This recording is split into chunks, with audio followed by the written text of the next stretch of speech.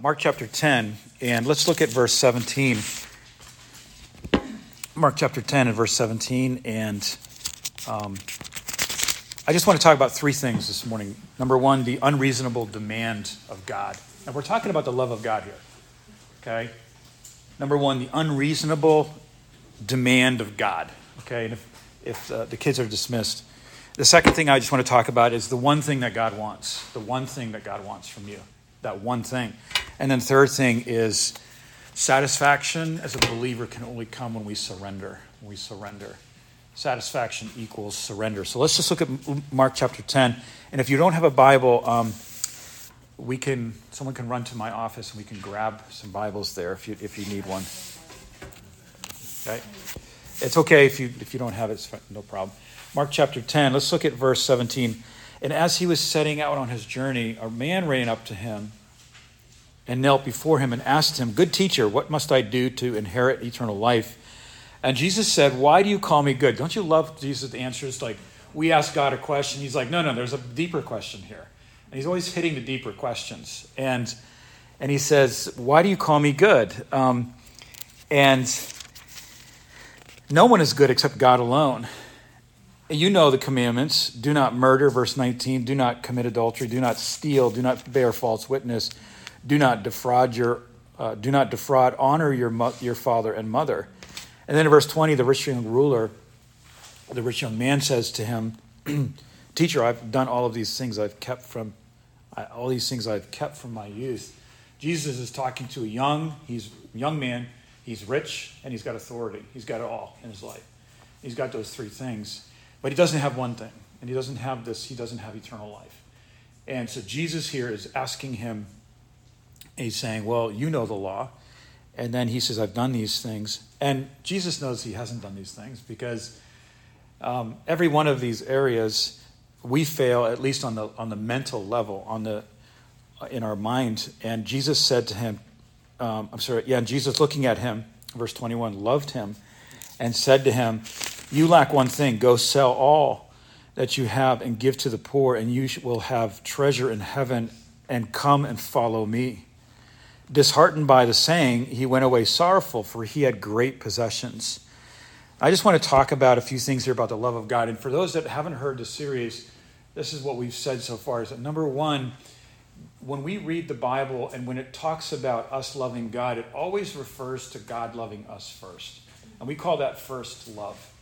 Because there was no love in us, there was nothing in us that was seeking after God. I think the message many times in churches across the world, we can err so easily because we're talking about what appeals to our flesh. Like, give me a program. The flesh, our sin nature, wants a program. Like, give me a program so that I can feel good about myself. Tell me what I can do. Tell me where to give my money so that I can feel good about giving my money to something. And Jesus is like, I don't want to, I've crucified all of that. I want, first of all, you to understand that I loved you first. I loved you first. And that's where our day starts. That's our 0 point. That's where we start. That's our baseline every morning, that I do not love God. Wake up in the morning. I'm a pastor. Robert's telling me, he's telling us how, they're preparing to do the marriage series and there's the attacks. It happens all the time. Sunday mornings, coming to church, And it's like you come to church and you're thinking, as a pastor, am I really the right guy to be pastoring? Like all this warfare going on. And it really is, by the way, a signature of God's presence in your life is warfare. It's just war. It's just a continual, and also a signature of the presence of God in your life is the peace of God. That we can have peace and joy in the midst of all this warfare. And we talked about the first love of God. And so when you come to church, or when you think about your Christian life, or when you think about your faith, do not look at it from the perspective of what you don't have. Because we will always be failing. We will always not have enough. Look at what God first did. It is not that we loved him, John is saying to these scattered churches across the Roman Empire. He says, not that you first loved God, but that God first loved you. That God first loved you. And if we don't start our Christianity with that, then everything that we're doing is going to be deficit motivation. We're going to be looking for significance from people, from situations, from our careers, from our circumstances, and even people can get into ministry because they don't sense the sense of significance, and they try to find it in ministry. And so 3 things I just want to talk about the unusual love of God here in this chapter, in these verses that we just read. Number 1, God doesn't really, and this is something that we said at the beginning, God is not demanding you to surrender your rights only in the areas of what you think is selfish. Like, when God speaks to us and when we sense that call, when we sense that challenge from God, we're like, okay, I'm going to give this up for God.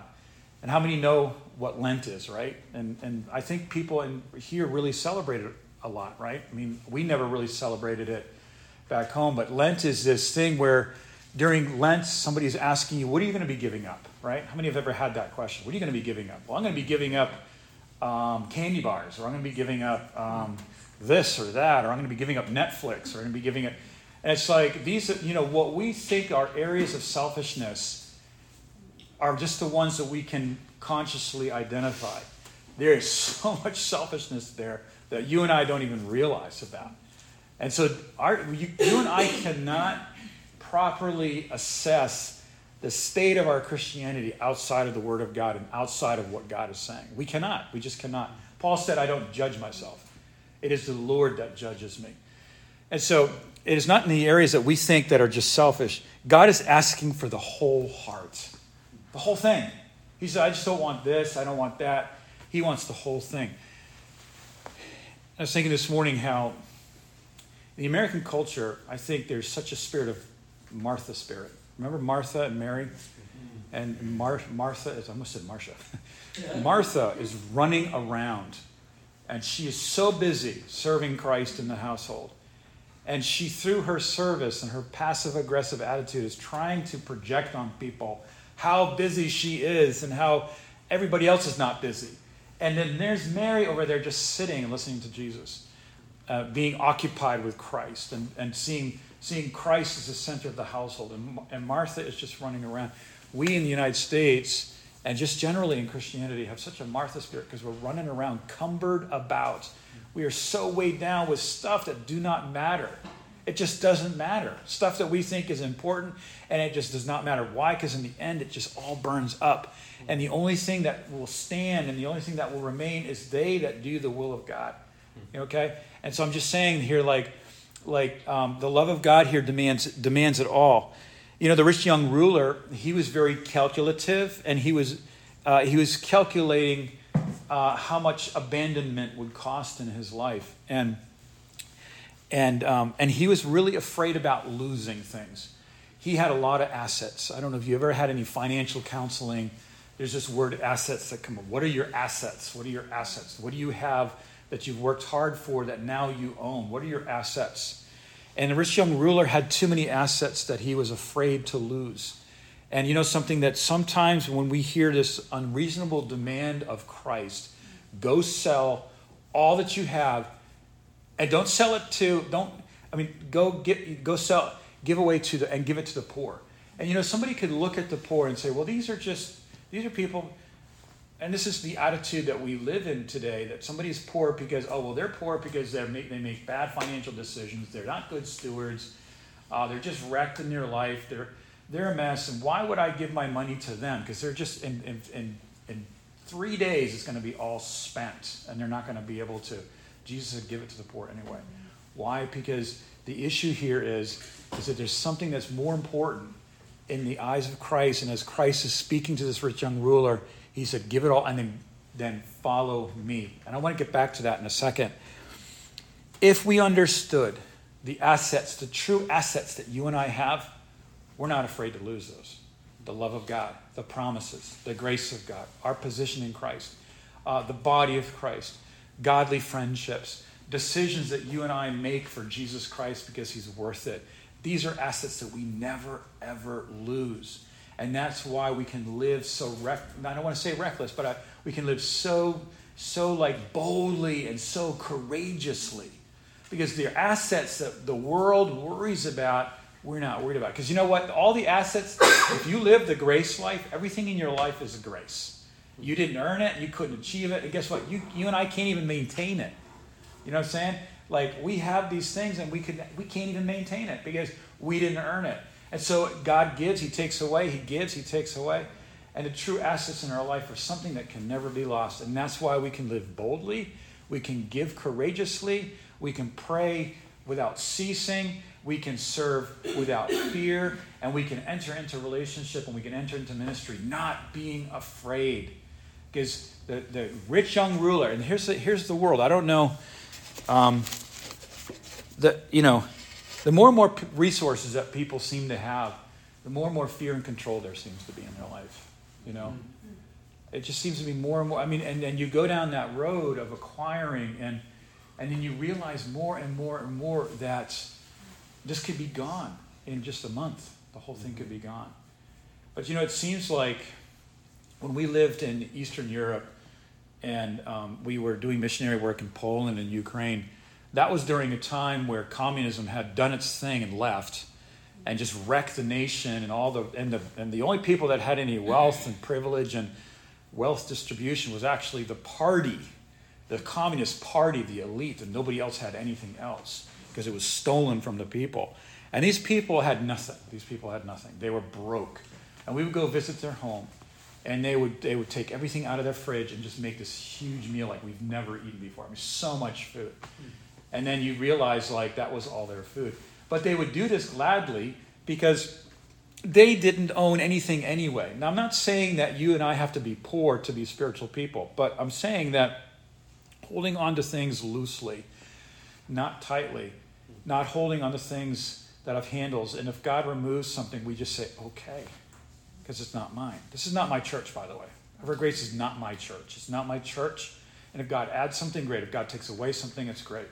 I'm not in control. It is the Lord's church. And something, if the Lord wants to do something, he does something. And I think the best thing to do is that, because Pastor Belly says this, I don't have nails in my hands. I didn't die for the church. This is not my church. I didn't suffer for the church. I didn't lay down my life. I haven't bled for the church. Maybe a little bit when I was doing some construction work in Philadelphia when we were doing I cut my hand and I was bleeding. But I did not die for the church. This is not my church. We hold on to things lightly. And that way we understand and we appreciate every single thing that we have. And something? Here's the point. The first thing is that God's demand is unreasonable. It's unreasonable. It's impossible.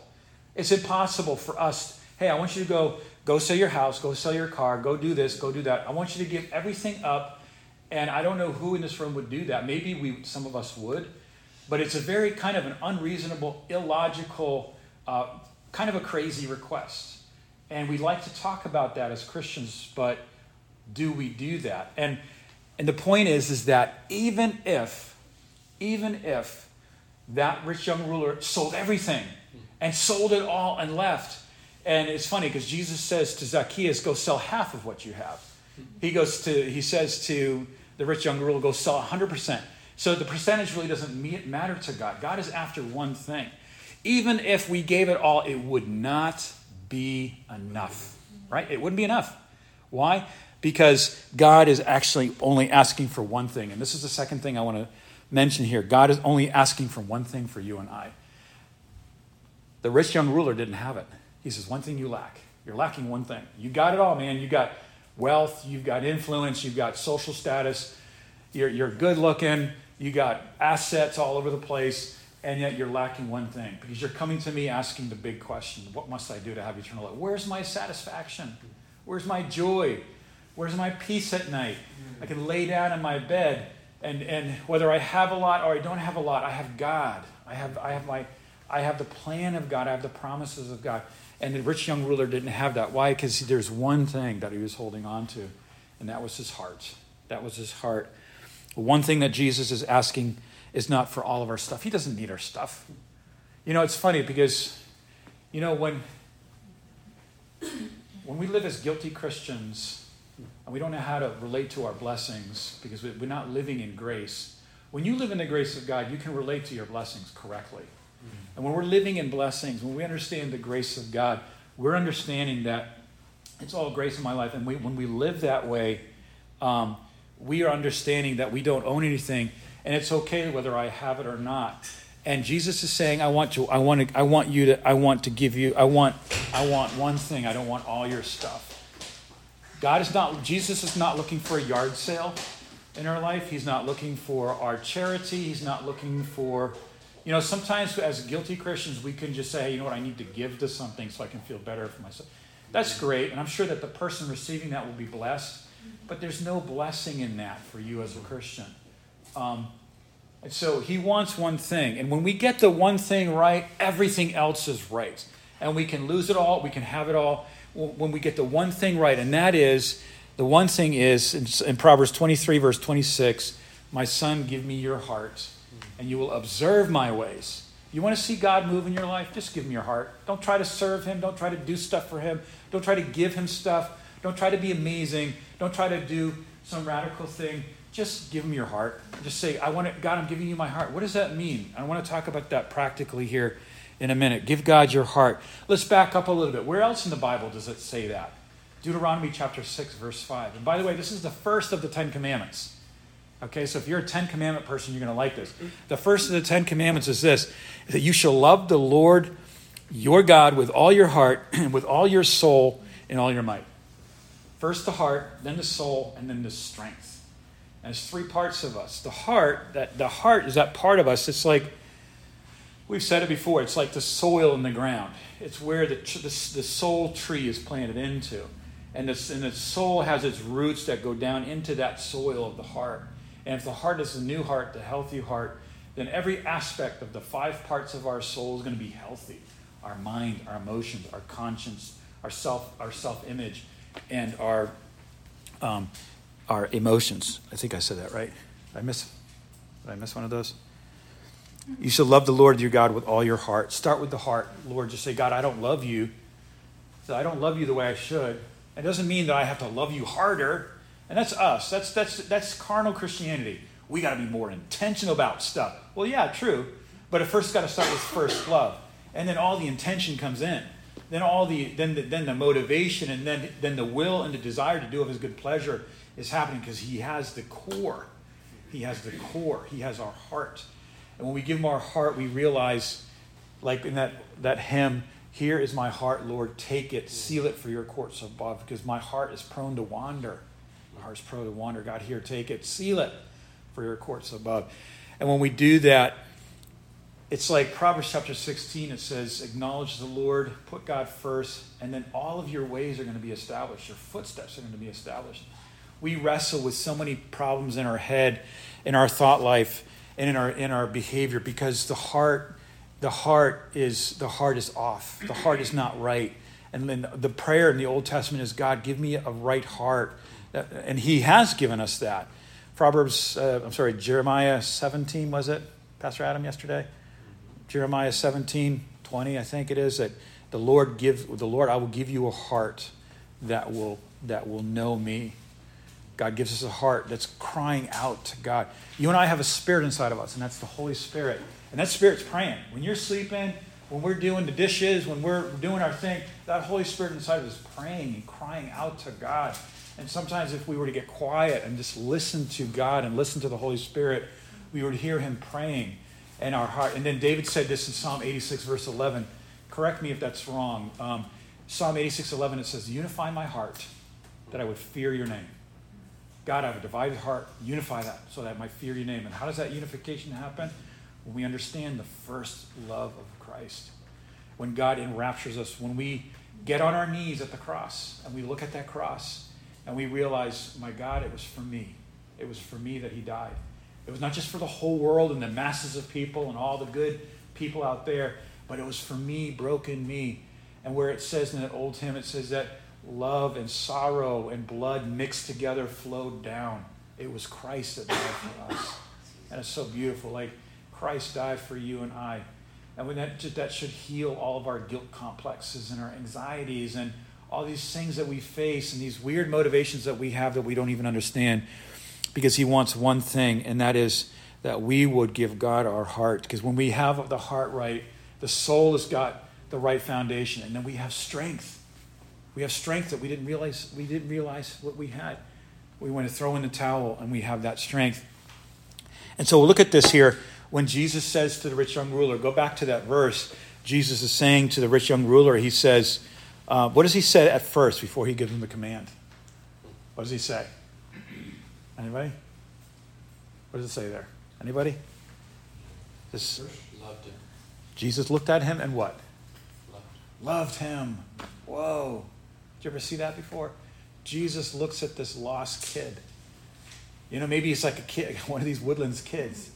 When he turns 16, he's got a brand new Mustang, you know? I mean, I don't know. I mean, this is a lot of wealth here.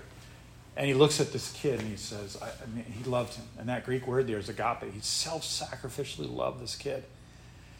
And Jesus looks at this kid and his vanity and his waist and his style and everything, his trend and cologne and everything. What I mean, when we see them, we look at them and do we love them? Jesus looks at this teenager, this young kid. Maybe he was early 20s or not even 20 yet, and he says, I love this kid. I love him. I love this kid. And he says, one thing you lack, man. One thing you lack, son. And it's this. The thing you're lacking is, if you understood what it was, you would let go of all this stuff, all these assets that you think are so important for you. You'd let go of the addictions. You'd let go of all the secret stuff that's going on in the mind. You'd let it go because you would find the treasure that is in Jesus Christ.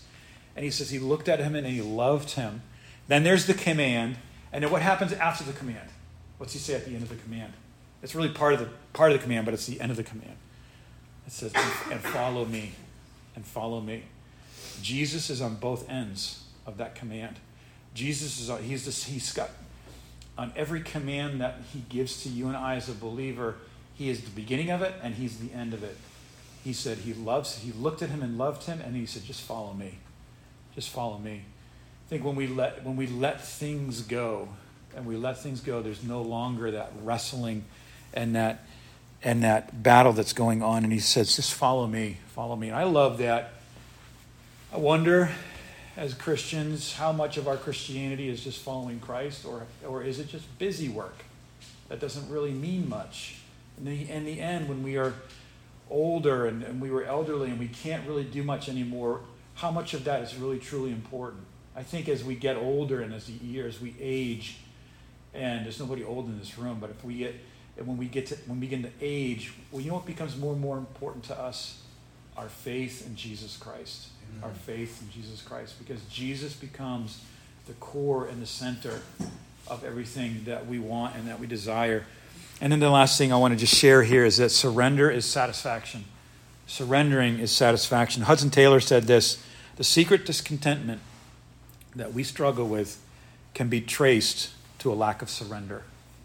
The secret discontentment that we have in our heart, the secret discontented heart, can be traced back to the fact that we have not surrendered.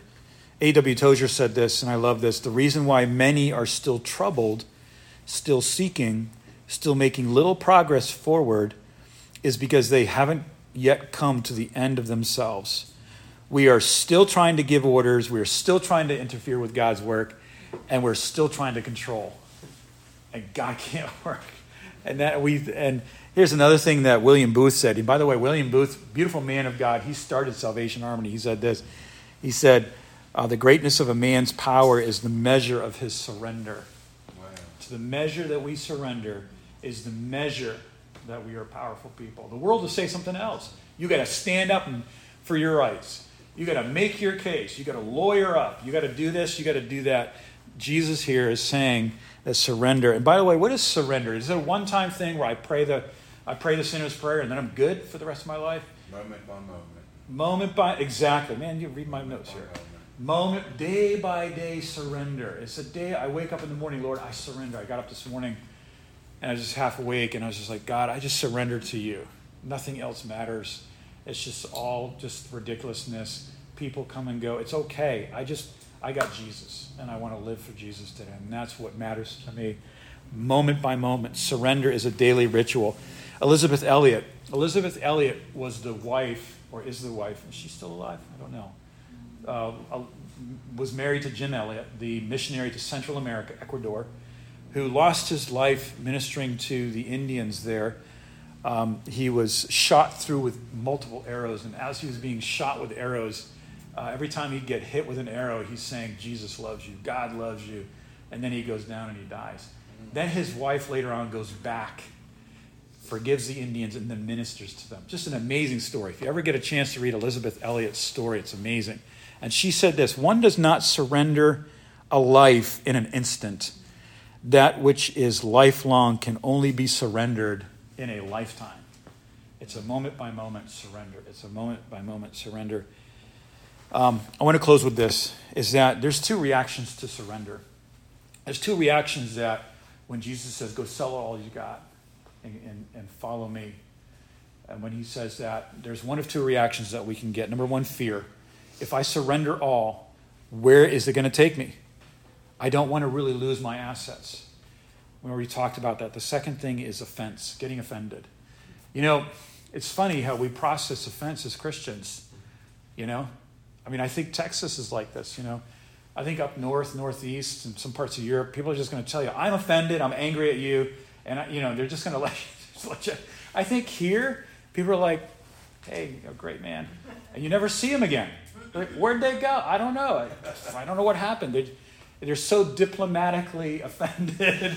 And that's the way it is. It's like, and that's okay. I mean, I guess, John 6, many turned back and followed him no more. Jesus is saying, I want intimacy with you. I want you to eat my blood, my flesh and my blood. I want you to live in the finished work, sacrifice of my life, and I want you to work in that. I want intimacy. I want the whole thing. I don't want just your activity and your words. I want your heart, and I want every thought, moment by moment. And so that's offensive for some people. That's just that's not my kind of Christianity, and that's okay. If it's not, that's okay. There's other places, there's great places you can go and until you're ready for that. But something, I don't know what it is. Jesus in John 6 turns to his disciples. He's offended everybody. He has this massive thousands of people. Fill stadiums, right?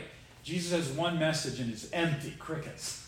It's like, Jesus, maybe we want to work a little bit on our PR here and the way you preach.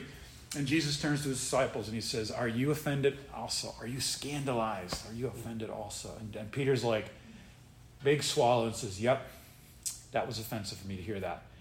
But where are we going to go? We can leave, but we're not going to where are we going to hear these words? I mean, and that's what happens when our soul life, our flesh life, everything about our life is just crucified. And there's one thing that we're hanging on to, and that is really the Word of God. And I think God's going to test our relationships. He's going to test our motivations. He's going to test things because he just wants to bring it right down to this. Like, I'm not here because Pastor Chris is a great guy or he's a super personality or, handing out money to everybody. I'm just here because, the Word is preached here. I'm not, Billy's preaching or Pastor Adam's teaching or whatever's happening. We're here because of the Word of Christ, and that's what keeps us when we feel offended. Amen. There's no more toil. There's no more turmoil of battle inside our soul when we've bowed before the author and the finish of our faith in full submission to that which is finished. This is what it means to take up our cross daily. It just means when I'm offended, when I just want to check out, when I want to do a soft departure, it's okay. But cross means I've got to take up my cross. Guess what? As a pastor, I never have to really worry about people in one sense. Like, I think sometimes a pastor can try to do the work of the Holy Spirit and be well-meaning, like, oh, we got to get on the phone with them, we got to get connected with them, we got to do something and work hard. Yes, we do pursue people, but there's a moment where we have to understand that a person is making their decisions, and guess what? You can't outrun the cross. You can't outrun mercy and grace. It's pursuing you every day of your life in Psalm 23. And it's fun. It's like you just let people go and you surrender them to God, and then guess what happens? God's free to. The cross eventually catches up. I mean, we can move to places, and if you've moved to Texas here, I'm not getting on your case, but wherever we go, we're going to find the cross, and we're going to find that God is working in us, and we're going to be face to face with the cross. And the cross doesn't empower my flesh to do a good war in the fight of faith. This is what the cross does. It totally bankrupts me and decimates my flesh so that I understand that there's no way that I can be God-like without the cross. The cross crushes your enemy, and I'm going to close with this. The cross crushes your enemy and shouts to you and I, be free. Walk in freedom. Don't walk in the bondage of the flesh. Follow me. And guys, I love poems. I love old hymns. And I'm going to just read this one line from, it was about 500 AD, 500 years after Christ, a guy by the name of Dallin Fargale. He was Irish, and he wrote this hymn, Be Thou My Vision. We all know it, but just listen to these words. These words have been going through my mind all week. Be Thou my vision, O Lord of my heart. Be Thou my vision, O Lord of my heart. Be my vision, O Lord of my heart. Not be all else to me. Don't be anything else to me except for who you are. Okay, I'm just translating from like old King James English. Save that thou art. And this is the line that was in my mind. Be my best thought. Be my best thought by day and by night. Be my best thought, like that he would be the king and the Lord of every thought, Jesus, that you would just reign over every thought. That's my prayer. Be thou my best thought by day or by night, waking or sleeping. Thy presence, my light. Amen. So let's pray. Father, thank you, God, that you have won our hearts. You have united our hearts because you first loved us. And when you gave the law and when you gave these commandments in the Old Testament, and century after century after century of man failing God, Jesus comes on the scene. And he lays down his life, and he empties himself out. He empties his blood out for us, that he would show us that first love. Lord, we want to surrender to that first love. We want to stop trying to please you. God, we want to stop trying to fulfill the law, and we just want to give you that one thing that matters, and that's our heart, Lord. And that means that it's just a daily surrender to the Word of God and to the Spirit of Christ in our life. And I just thank you, God. And if you're here this morning and you haven't made a decision for Christ, you don't know where you're going to be after you die, or maybe you haven't ever believed on Christ as your personal Savior, just do that today. Just say, yes, God, yes, Lord. I want you to be my Lord and Savior. In Jesus' name, amen.